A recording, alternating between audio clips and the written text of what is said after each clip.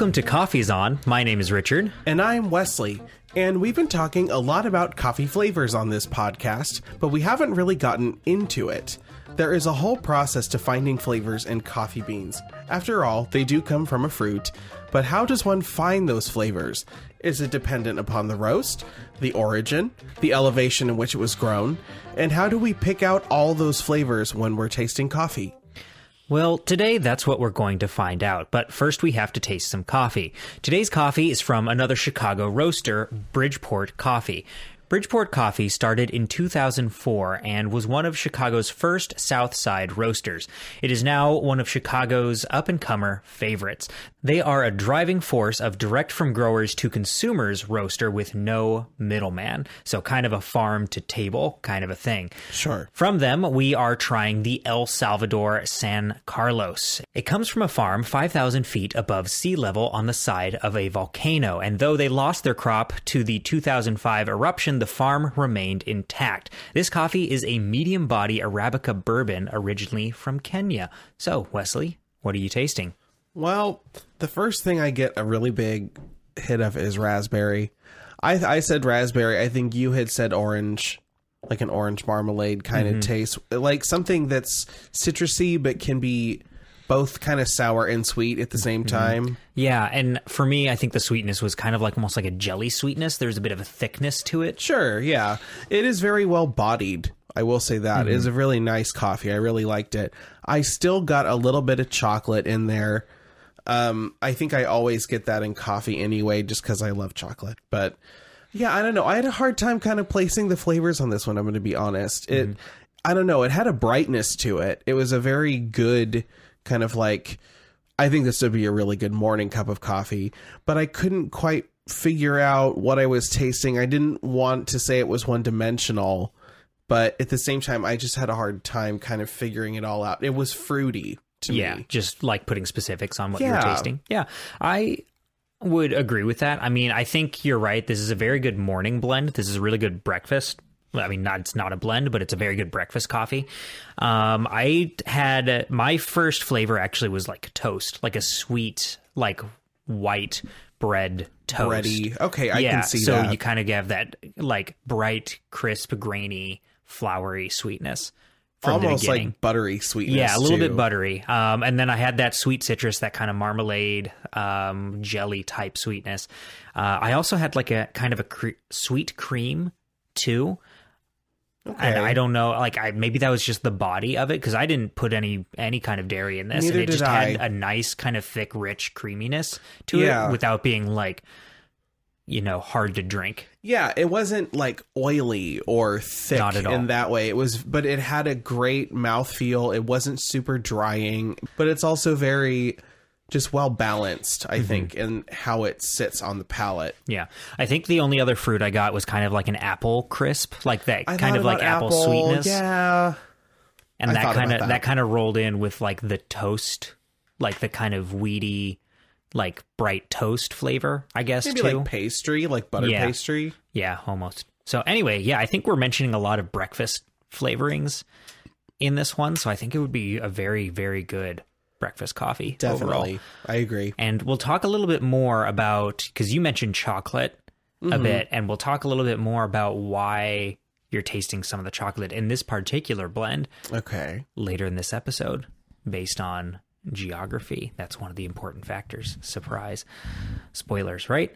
So with that, again, this was the El Salvador San Carlos.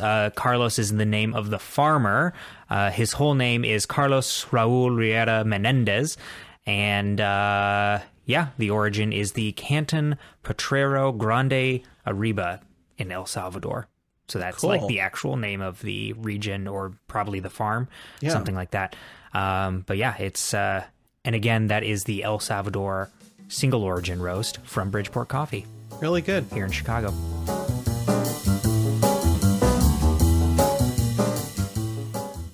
Hello, listeners. Wesley here to talk to you a little bit about how you can support this show.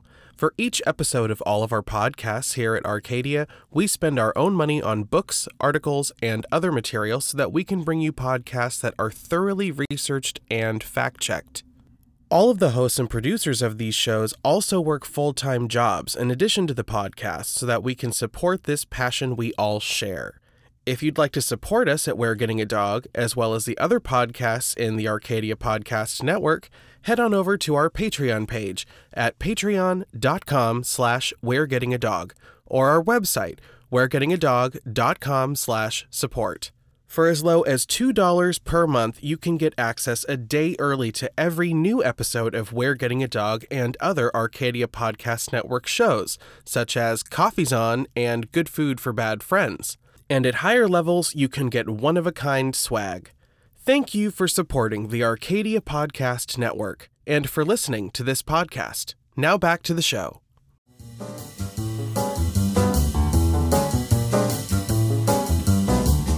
I'm going to start us off in this episode and talk about the development of the coffee flavor wheel. Now, when we talk about all the different flavors that we are tasting when we try coffees at the beginning of every episode, we are referencing the flavor wheel. It's inside the book that we first got when we started off with this project.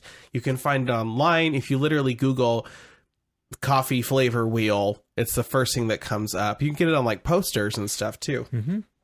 And it was first developed as recently actually as 1995 by the Specialty Coffee Association of America, which, as we know from our Starbucks episode, was founded by one of the creators of Starbucks. And it included two different sub-wheels, one for taste and one for aroma, each containing traits that indicated signs of both defective coffee and well-produced coffee. However, by 2010, it was decided that the coffee flavor wheel should be revised. The new coffee flavor wheel was developed by the World Coffee Research Organization in association with the SCAA, and the primary research was conducted at the Sensory Analysis Center at Kansas State University. Over the course of a year, those involved in the study tried 100 different coffees to build a corresponding lexicon of flavors. These flavors were compared to ingredients that one might find in their everyday pantry, and the reference is freely available for personal use on the Coffee Research Organization's website. A couple of years later, this primary research done at the Kansas State University was passed along to the Food Science and Technology Department at the University of California, Davis. There, a team of 72 prestigious researchers disseminated the information into the flavor wheel that we see today. The new flavor wheel was widely debuted in a 2016 cover article in the Journal of Food Science. Can I ask, when they showed or debuted this flavor wheel in the Journal of Food Science, was that just about coffee, or was it just a flavor wheel in general? It was just about coffee. Just about coffee. Yeah, okay. So the whole study was done so that way there wasn't really a way to count coffee as defective so quickly. Like, there could be layers to it. Okay. Plus, when we talk about cupping later, like coffee cupping, there's a whole reason why we use the flavor wheel that we do, and why there's certain roasts that are recommended for the flavor wheel's use and things like that. So it's kind of like the catch-all map of all the different flavors that can be contained in coffee. And it's kind of genius how they did it. They looked for things that you would find in your pantry. So, like, you talked earlier about how the coffee we tried had like a jam flavor.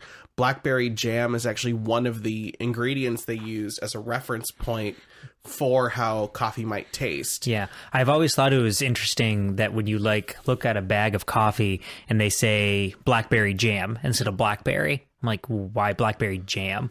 Why the jam? It's the ingredient that was used. It was the ingredient that was used. Okay. Yeah. Interesting.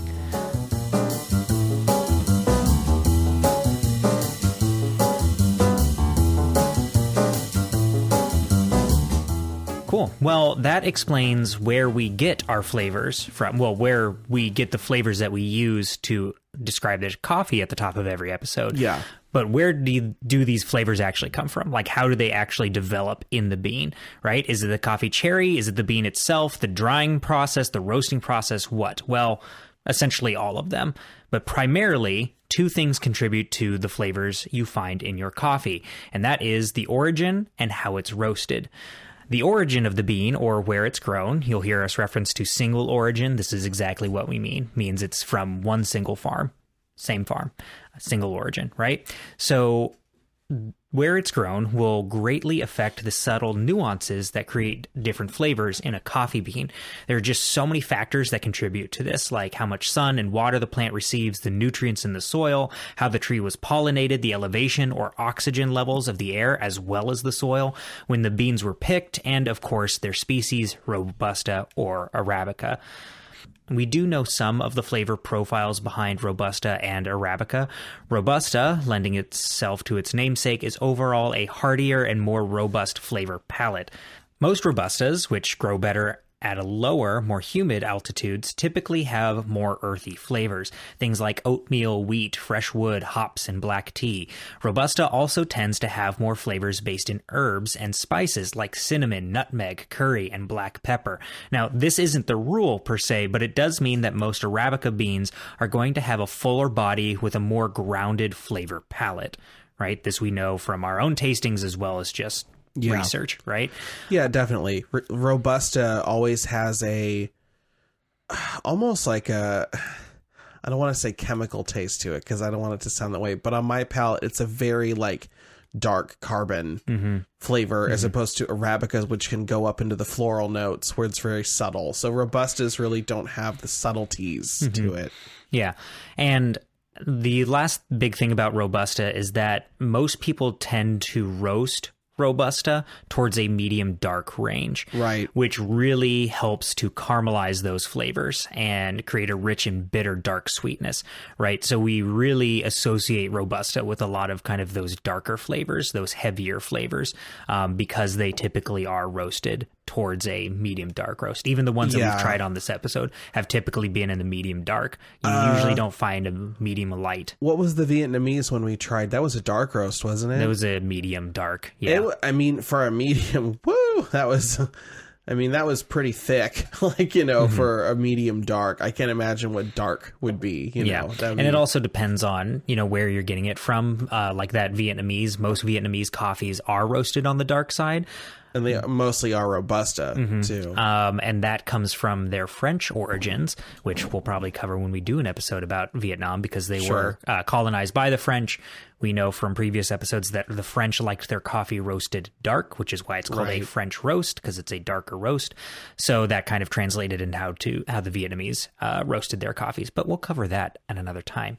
The other type of bean is the Arabica, and that one can be all over the place in terms of flavors.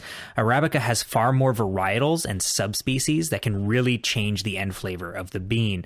That and Arabica is a more temperamental plant and adapts more dramatically based on where it's being grown. That being said, there are some commonly agreed upon similarities that Arabica beans possess. First and foremost is that there will almost always be a fruit or floral tone to the bean. This is like somehow always the same with everyone. They will have some kind of fruit or floral note. And the second is that they tend to be more sweet. And I think that's because of those fruitier floral notes. They just have a little bit more of a light sweetness, as opposed to that darker sweetness, bitter sweetness that you find in Robusta. And these flavors go hand in hand and oftentimes make a coffee have a better and brighter cup taste with a lighter body overall. And as I mentioned before, Arabica can be pretty temperamental. So Arabica beans from Ethiopia might have a light floral body, often with a jasmine flavor and blueberry, but Arabica beans from Uganda, which is essentially next door, are more ripe with stone fruit flavors with a touch of red berry or dark jam flavors. There's the dark jam description. Yes. Then, on the other side of the globe, in Guatemala, Arabica beans have a bittersweet cocoa flavor and layers of nuts and toffee like chocolate candy bar. So it's very different, but coffee from Guatemala is grown at lower elevations in higher humidity with volcanic soil. Like this El Salvadoran coffee, literally grown on the side of a volcano. Right. Right? That erupted recently. That erupted within the last 2 decades, right? And in Ethiopia and Uganda, coffee beans are grown at a higher elevation. And though the soil is still very fertile, the air is more arid and temperate, right? So it's not as humid, not as tropical. It's still within the tropics, but it's the higher elevation just gives way to thinner air. So you have a more temperate-like atmosphere to the mountains. Now, Richard and I could go into soil samples, nitrogen contents, mineral additives, and so on per kind of coffee bean, but we don't have time for that. But I do want to quickly mention some important chemicals that make up the flavor of the coffee bean itself. There are two categories of chemicals that give coffee its various flavors and textures. Those are non-volatile and volatile. That doesn't mean that your coffee bean is going to like explode in your coffee maker. That's not that kind of volatile. It just means that they are in water-soluble things, and when they react with being let out of their water-soluble thing, they're aromatics. That's what makes them volatile. So, At least that was my understanding. I am not a chemist. My brother is. I should have asked him. But you play one on TV. So here are just a few of each. For non-volatile, there's alkaloids, so caffeine, that is the main alkaloid in coffee. There's chlorogenic acids, which contributes to bitterness, carboxylic acids, which contribute to sourness and acidity, carbohydrates and polysaccharides, which contribute to viscosity and aroma. Next are lipids, which are organic and water-soluble compounds that let out oils and volatile aromatics. The lipids in coffee beans also create the crema, which I thought was pretty interesting.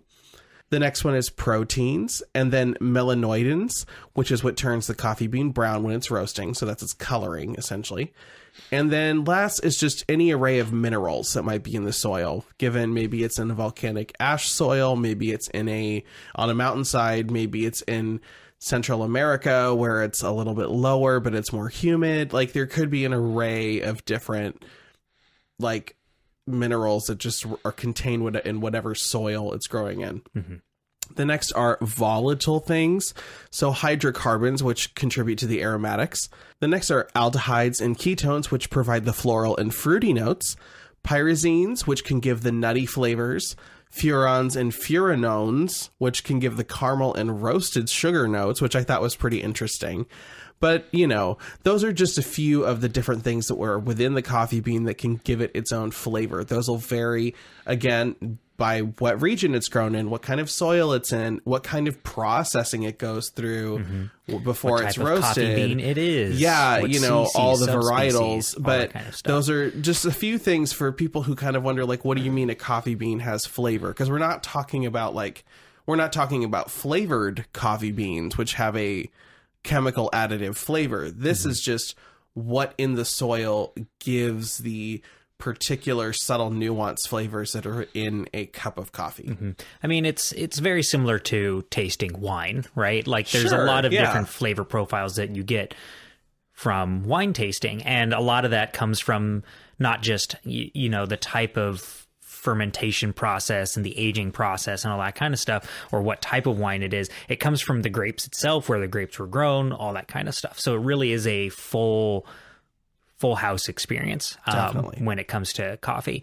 But I think the safest thing to say is that if you find a single origin that has a flavor palette you like, try sticking to that region for your other coffees, or find regions that are horticulturally similar. So if you like Ethiopian coffee, try coffee from Uganda or Burundi. If you like Guatemalan coffee from other Central American countries, Nicaragua, El Salvador, like this one we had today, or Costa Rica, are bound to have similar notes and profiles.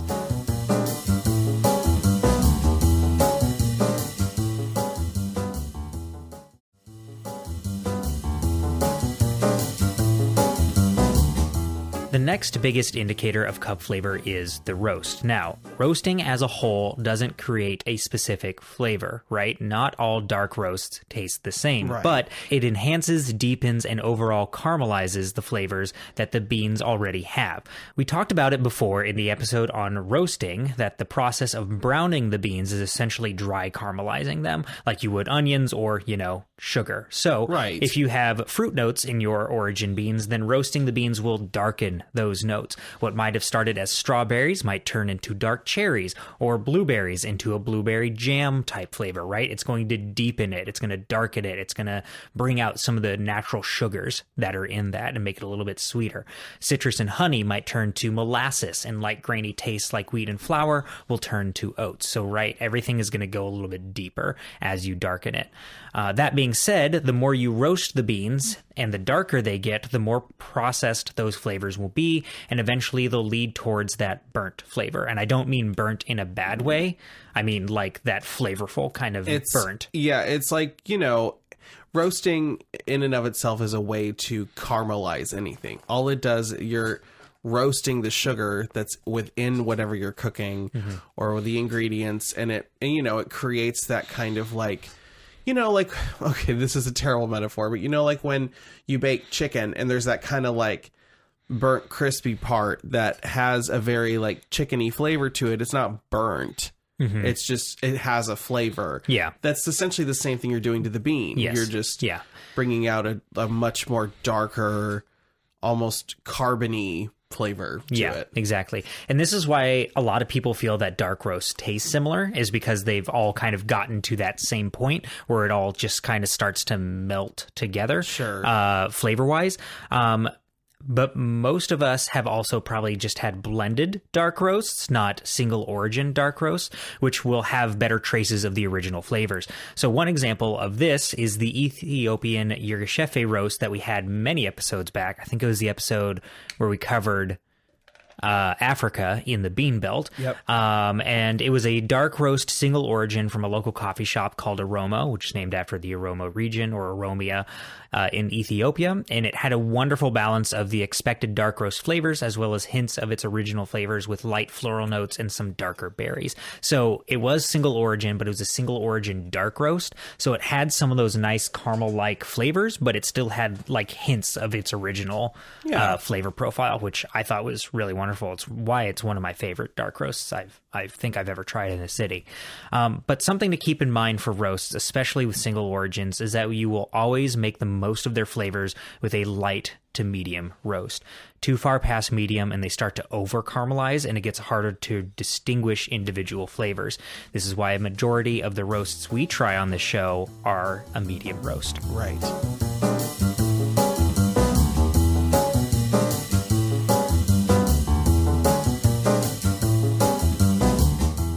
So we've been talking a lot about flavor on this episode, and you might be asking, how do you get the flavor out of coffee? How do you try to see what the different flavors are?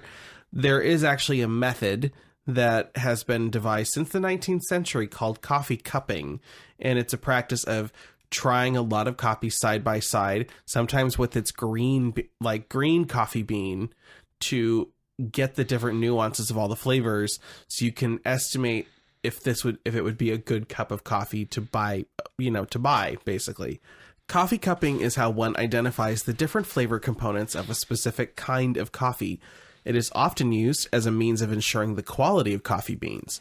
Cupping has become an industry-wide practice with lots of different uses, like creating coffee blends. According to the World Coffee Research Organization, cupping is a method not used just by connoisseurs, but also by roasters, traders, and farmers alike, that produces qualitative results when tasting and comparing coffees. It was originally devised during the late 19th century during the first wave of coffee in America by industry titan Hills Brothers Coffee. They created the practice mainly to assure the quality of their product. Nowadays, coffee cupping is used by all facets of the coffee industry. The third wave adapts coffee cupping as an enthusiast's way of sampling coffees and comparing their notes and differences in a number of different fields. Cupping is now also used as a way to determine the proper brewing method for a specific type of coffee. So, there's a few things that you're going to need if you want to do a coffee cupping session at home. And you can do one at home. It's not hard. You might have to forego the green coffee beans because that may be hard to find. But if you can get freshly roasted coffee, it has to be like less than 2 weeks old, freshly roasted, to do a proper one. Then it's not very hard to do it. You will need a kitchen scale. You'll need a coffee grinder set to a medium coarse grind, like a French press style grind. You'll need filtered water, a kettle, more than one preferably. It's said to have a couple on standby if you're having more than one kind of coffee. Cups or bowls, they should all be made of the same material because it keeps the heat retention the same. So don't mix like Pyrex with ceramic with a mug with, stoneware, because those are all going to keep heat different and it's going to change how everything tastes. You'll need spoons, preferably silver coffee spoons. A coffee spoon is much like a soup spoon. It's round, but it's a little bit deeper. So it can hold a little bit more liquid than a soup spoon can. You'll need some timers, so have everyone bring their phone. Some spittoons, which I was kind of interested to see on that list. And you'll need note-taking equipment with the correct forms. And the Specialty Coffee Association has a coffee cupping form available online for free to download. And it's basically just a big, chart graph with scores of what does the coffee taste like, its texture, its flavor notes. It's, essentially its rubric scoring system of how to do it. The other thing is you can do up to like 6 different coffees when you do a cupping. You will need a lot of space to do that many coffees, but you can do as few as 2. So it is kind of an interesting process to go through, but I imagine if you're going to do it, you're probably going to be trying more than 2. So the process is a little long, but once you find the rhythm of it, I feel like there is kind of a rhythmic process to it. It should be pretty interesting. So step 1... in the various cups, dole out 2 tablespoons of the coffee grounds. If following the Specialty Coffee Association's protocols, the coffee should be freshly and light roasted for a cupping. So you don't want to try medium or dark roasts for cupping, preferably. Light roast means that most of the flavor things are still, like most of the flavor parts of the bean are still there. Mm-hmm. So you'll get most of the subtle flavors out of it. In some cuppings, you will also have the unroasted green coffee beans of the same type present to compare the slight nuances and flavors between the two. Medium roasts are not recommended, and dark roasts should never be tried in this manner as they've lost much of their subtlety and flavor in the roasting process. It's also best to use beans that were roasted, like I said, no more than 2 weeks prior to the cupping. While the water comes to a boil, smell the grounds and note your observations. The smell prior to water being added is known as the coffee's fragrance. Be sure to warm up the spoons with hot tap water as well. Now, you'll add the water just as it comes down from boiling straight onto the grounds. The term for what you smell as the water first hits the coffee and those different flavors begin to come out is the coffee's aroma. Continue on to adding the hot water to the different cups. Be sure to time them for 2 to 4 minutes each. One website said 1 to 2, another said 3 to 5, so I am just averaging those out for us. After 2 to 4 minutes, the less dense coffee grounds will float to the top and create what's called the crust. Using your coffee spoon, which again looks like a soup spoon, but it's a little bit deeper, you do what is known as breaking the crust of the coffee and scooping out the floating coffee grounds as well as the foam, and you discard it into the spittoon. Light roasted beans should have a higher density because they still contain a lot of oil within them rather than on the outside of them, so they should mostly all sink to the bottom of the cup. To ensure that they've all sunk, use your coffee spoon to push the grounds into the bottom of the cup. Now, you're going to kind of do this in a row each time. So you'll pour the coffee, or you'll pour the water, time those out. When one ends, you'll start to like break the crust, push the coffee down, go to the next, because you actually want to wait until the coffees have cooled down a little bit before you start trying the flavors. Because you don't want to scald your tongue because you can't taste it. So. Yep. Once all the coffees have cooled down a little bit, which should time nicely for when all the crusts have been broken and discarded, take some of the coffee onto the spoon and slurp it in so that it spreads all over the tongue and palate. One article instructs to inhale strongly to get the coffee droplets into your nasal cavity so that the taste can be further absorbed by the smell and taste sense. Throughout this process, note the differences in taste. Continue the process, moving along cup by cup. If you're trying more than just a couple of different cups of coffee, it's recommended to spit out the coffee into the spittoons for fear of having too much caffeine in one sitting. So that is the process of coffee cupping. I'm sure there are, coffee shops that offer this to guests customers who, like a sampling, yeah, or maybe educational like sampling, yeah, exercise. for sure. But it seems like something that would be really interesting to do, just to try coffees really just straight up for what they are, because you're just pouring the water onto the grounds. There's no filtering. There's no any of that. I think it'd be a really cool process to do. I feel like more likely a roasting house would offer that. Sure. Just because they have to do it anyway. Yeah. So they might offer it to like tour groups kind of a thing. I bet we could probably find that here in Chicago. But yeah, that would be cool. fun to do. That would also be fun for you listeners to try wherever you are. If you really wanted like an intense experience with coffee flavors, is find a local roastery, and if they offer it, great. If they don't, ask to see if they can do that for you, if you can be a part of it, because that might be a really interesting experience, a really fun experience. Wonderful. Cool. Yeah, that's an intense thing. I know we've mentioned cupping on this podcast before. I know, Wesley, you've mentioned that you want to do it somehow. Yeah, somewhere. for sure. I'd love to do it too, because I think that would be it would be like going to a wine tasting, but I'd actually know something about it instead of just like making it up on the fly. See, yeah, and I'm not a big wine guy, so I don't know.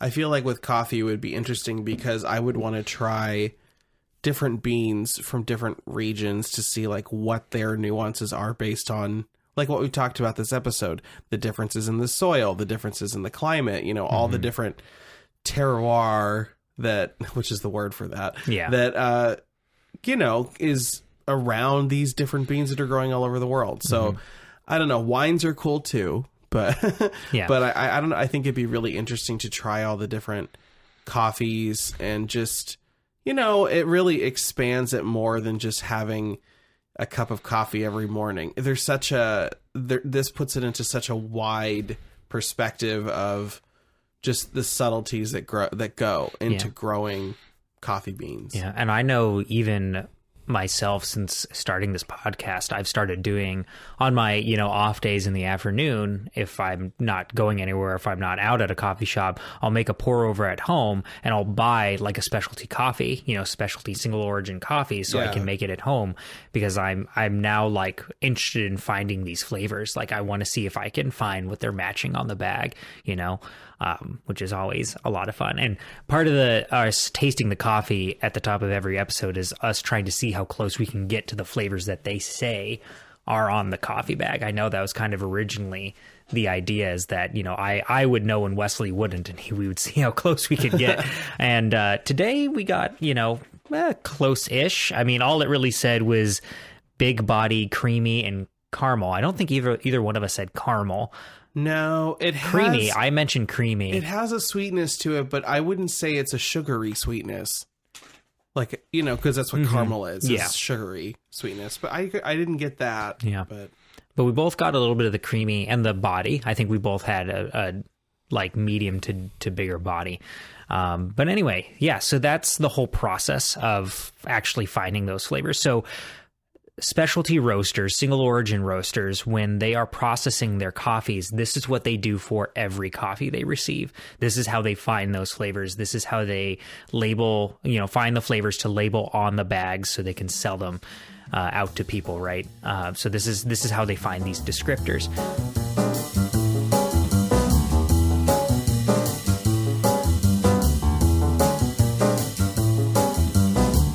The last major thing that we want to talk about, and of course I'm going to bring this up like I do almost every episode, is third wave coffee roasters. I thought I was so clever bringing up the first wave in this episode. Yes, I like, saw those notes and I was throwback. like, ooh, thank you for starting that off. So I know I've talked about this before. I know I've talked too much about this before, but that's where we are. So we're going to be talking about it a lot. But I really want to give you a brief overview about why it happened, why third wave happened, because it's directly tied to coffee origin and flavor profiles. So the third wave coffee evolved from a really niche community in the 1980s with a major focus on the coffee beans. So again, in the 80s, this was a time of Starbucks kind of on the rise with specialty coffee drinks, espresso drinks, flavored espresso drinks, these kind of things on the rise. So it wasn't so much about the actual coffee bean flavors. You know, coffee was just like something you got at a diner or made at home on the drip or got at a Starbucks on drip. You know, it wasn't anything special. It's just coffee, right? Sure. In and out kind of a thing.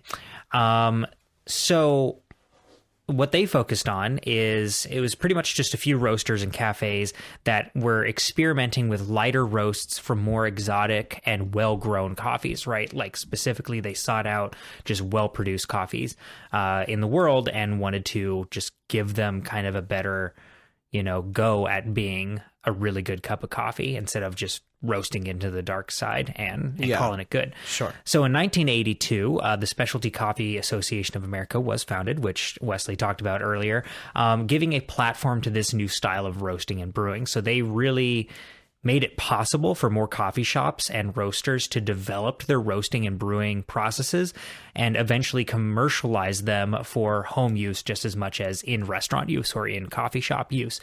And consequently, at the same time, this trend was also becoming relevant all over the world. So especially in places like Canada, Australia, and Scandinavia. So in the 90s, this was starting to build speed, essentially, in countries over the world, but especially the US, Canada, Australia, and the Scandinavian countries, primarily Sweden and Norway, a little bit Finland, a little bit Iceland, Denmark, places like that, but especially Sweden and Norway. So the trend of lighter roasts from better tasting and better grown beans continued, and in 1999 the term third wave of coffee was actually coined. Consumers had begun to realize that there were more flavors to brewed drip and pour over coffee than just, you know, coffee, right? Essentially coffee beans and coffee as a beverage was entering a renaissance, right? There was kind of the, you know, comeback from being this big blowout specialty espresso drink thing and flavored coffees in the coffee aisle to just a focus on the bean itself. And nowadays, the term third wave has kind of fallen out of favor, and most shops prefer the term specialty coffee, which I understand. But regardless, this method of roasting, brewing, and in a way presenting is still a sub-industry in the coffee culture. So this is not mainstream by any means. It's still kind of like a sub-community of the coffee industry. As in, if you pick a coffee shop at random, it won't necessarily be a specialty coffee shop, right? Like I can think of probably 10 in Chicago right off the bat, and not all of them are specialty coffee. Some of them are kind of, and some of them are not at all, right? So you'll really have to concentrate on what they offer on the menu. That's kind of the pivotal thing. If you see options like pour-overs, Chemex, and traditional espresso drinks like cappuccino, cortado, flat white, then you are most likely at a specialty coffee shop. Or if they use only or mostly single origin roasts for their drip coffee, then they're likely a specialty coffee shop. So it's a hard thing to specifically label or say like, yes, that one is, but you know it when you see it. Sure. Right? Like the three that I'm thinking of off the top of my head in our neighborhood, Aromo on the specialty end, The Perfect Cup, not so much on the specialty end. They're just kind of a classic coffee shop. They have some specialties, but they're not on that end. And then Groundswell is also probably a specialty coffee company. Sure. Yeah, I would say so. Right? So it's kind of one of those things where you look at the menu and you just kind of go like, yep, you're one of those. And I am more of the Perfect Cup kind of guy where you can go and you can get a basic cappuccino, a basic espresso, a basic mocha, you know, that kind of a thing. I appreciate specialty coffee and what it is when you get the really like new innovative drinks that are coffee based. But for me, I don't know. I'm an old man, so I like the old school type coffee shop. Yeah, so. and I mean, there's nothing wrong with that. I mean, it's just like this is just a specific kind of dive into, you know, it's just a sub, you know, it's a sub genre of coffee definitely. roasting. But at this point, specialty coffee has their own trade shows, worldwide competitions, and specific business and processing values like set up kind of in their guidelines. So the whole mantra is that they like coffee for the beans themselves. That's really kind of the baseline of it. And it's not just regular coffee. It includes espresso drinks as well. So it's all about the pure and simple, the flavors you get without adding anything else. It's the back to basics. Right. So for espresso drinks, it's espresso and the milk, just milk in its purest form. Being steamed. to go in the coffee. It's the most like simple and natural of additives to like bring out all of the different parts. Because Exactly. like all I think of still to this day is the espresso drinks we had when we were in Europe, which were just such a grade above. And it was, I think, you know, it's honestly because of their dairy. But at the same time, just realizing coffee could have a flavor without Coffee Mate, you know? Yeah. And the other major concentration for specialty coffee is on the origin of the bean. When this all started in the 1980s, most people didn't realize that coffee had different flavor profiles, including the roasters. Like they were just roasting the coffee to get it roasted. They simply just thought a cup was strong or weak, thin or thick, light or heavy, right? There weren't like these flavor profile descriptors. Flavors like jasmine and oats and stone fruit or cocoa nibs were not part of the descriptive repertoire for these roasters. And a lot of that had to do with the blending of the beans. Most coffee producers at the time were just batch roasting their coffees, no matter where they got them from. They might say things like only the finest beans from Colombia. Yeah. But that just meant they were buying beans from farmers all across the country and only allowing the best beans to make it through the roasting process, right? So it was a hodgepodge of different areas, farms, soils, growing processes, drying processes, harvesting, like everything. These might not even be the same. They might all be Robusta, but they might not be the same type of Robusta. Right. So it's just an absolute hodgepodge, but it's all from Colombia. They're the finest beans from all of Colombia. Yes. Right. So it's like, I mean, Colombia, like, even though it has borders, like nature doesn't have borders, right? So you can't actually define nature by human lines in the ground. Yeah. So thus, the single origin comes into play. Roasters in the 1980s discovered that in order to get better flavor profiles from their coffee, they needed it all to come from the same farm or the same yield. In theory, fruit from the same tree will taste the same, so the coffee as a collective whole of these dried and roasted berries should yield a more specific and natural taste. And out of this revelation, the development of farmer to roaster relationships blossomed. This allowed small-time farmers the ability to sell large amounts of the crops to single buyers. This gave them the capital to invest in their production methods, and it also held them to higher standards, especially higher environmental standards. Yeah, right. Definitely. With the rise of, environmental farming, more sustainable and an equitable farming. That's the other big part of it is the equitable, people actually getting paid what they're, what they're working trade, for, all that kind of fair trade stuff is because you were going back to the individual farmer in these, small little, like essentially coffee plantations, as opposed to going to these huge cash crop farming subsidies. You were able to interact more directly with the people who are actually working at these places, which means they could get paid more fairly. They can earn a better wage for their labor, which means they can spend more money investing in things that are better for their crops and better for the planet as well. So it's all a cyclical thing. Yeah. So the third wave of coffee really gave way to three important things: better coffee quality, both in production and taste; better farm-to-consumer relationships, or farmer-to-roaster relationships; and timetables as well. It's just a faster process because there's no, buyers and middlemen. It's just literally, like, I'm sure some of the roasters at Bridgeport, or the founders of Bridgeport Coffee, probably traveled to some of these places to taste the coffee on site, to meet their growers, talk with them, ask them about what they're doing before they even decided to bring their coffee on board, right? So possible. Yeah. So it's a much, shorter timetable and a much shorter communication method. And lastly is just a wider range of flavor profiles. That's really kind of what they brought to the table, is just making us all realize that coffee had flavors.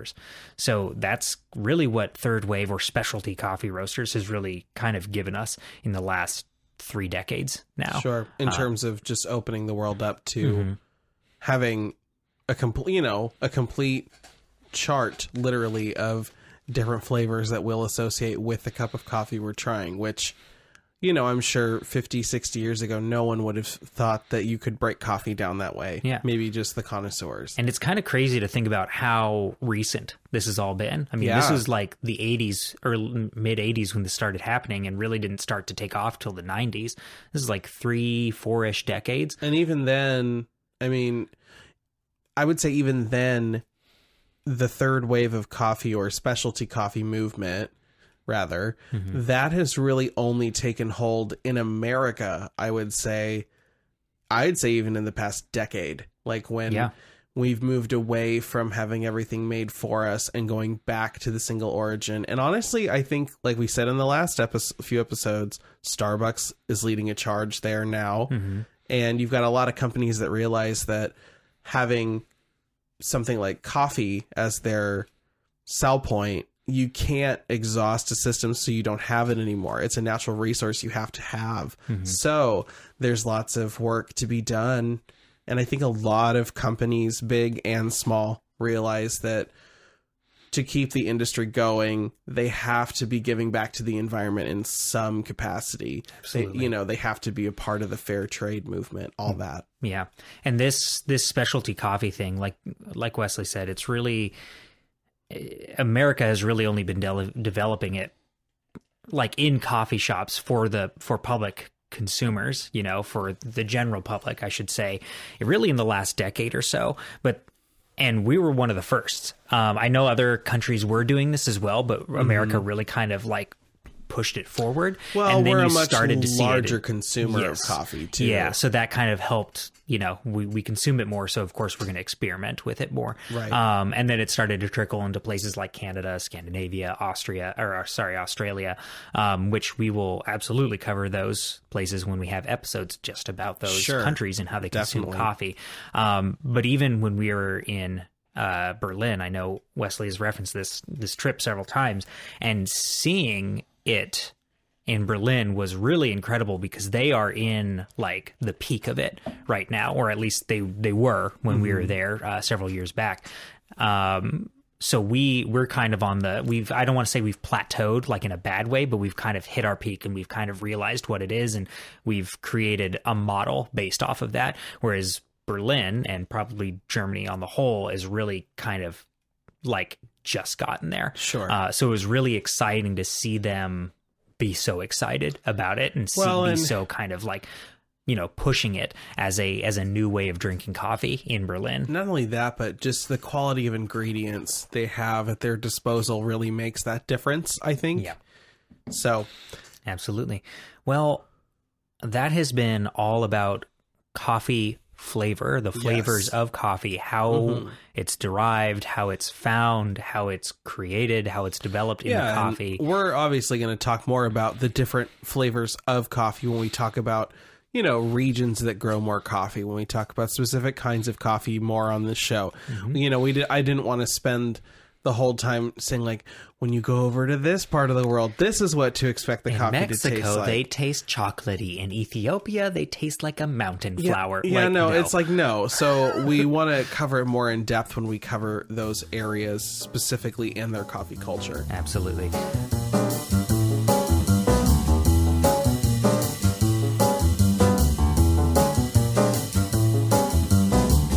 But before we finish today, we have to do a couple of housekeeping things. Wesley, do you have a fun fact for this episode? I do have a fun fact, and it's that coffee has more flavonoids than wine. So a flavonoid is an antioxidant agent, and red wine has a lot of these antioxidants, but coffee and dark chocolate, I guess, also has more than a regular serving of wine. Well, la-di-da. I think we always knew, though, that coffee had antioxidants in it, and quite a few. Yeah. I mean, there's always studies saying, like, it's good for you, it's bad for you. I feel like every day on Google, there's a new one that's like, oh, it's terrible, oh, it's great for you. But it's... I think as we covered in the caffeine episode, it's fine in moderation. Yeah. Kind of a thing. Yeah. Absolutely. Wow, that's interesting. There's more antioxidants than wine. Flavonoids. In like a specific serving size. It's not like on the whole. On like, the whole. Yeah. You know, if you drink a whole bottle of wine and 1 cup of coffee, you're probably getting more flavonoids from the bottle of wine. And before we go, Richard is going to pick a new episode for next week. Don't break my mug. And what is our next episode, Richard? Milk. We're going to do an episode all about milk. Not talk about coffee at all. Just milk. No, it'll be about like what milk does to coffee, how it brings, what it does, what it's there for. Yeah, exactly. All the things. I'm excited for this episode because we've been kind of hinting at it for like probably since the second or third episode, honestly. Yeah, of it's the been show, on our list 'cause since milk we started is a very conceptualizing. big factor in how people who drink coffee daily. Definitely. So it'd be interesting to delve into the science behind why it changes the flavor of coffee, how it changes the flavor of coffee, and why it goes so hand in hand with it. Definitely. Awesome. Well, thank you all for listening to this episode of Coffee's On. We will see you in the next one where we talk about milk.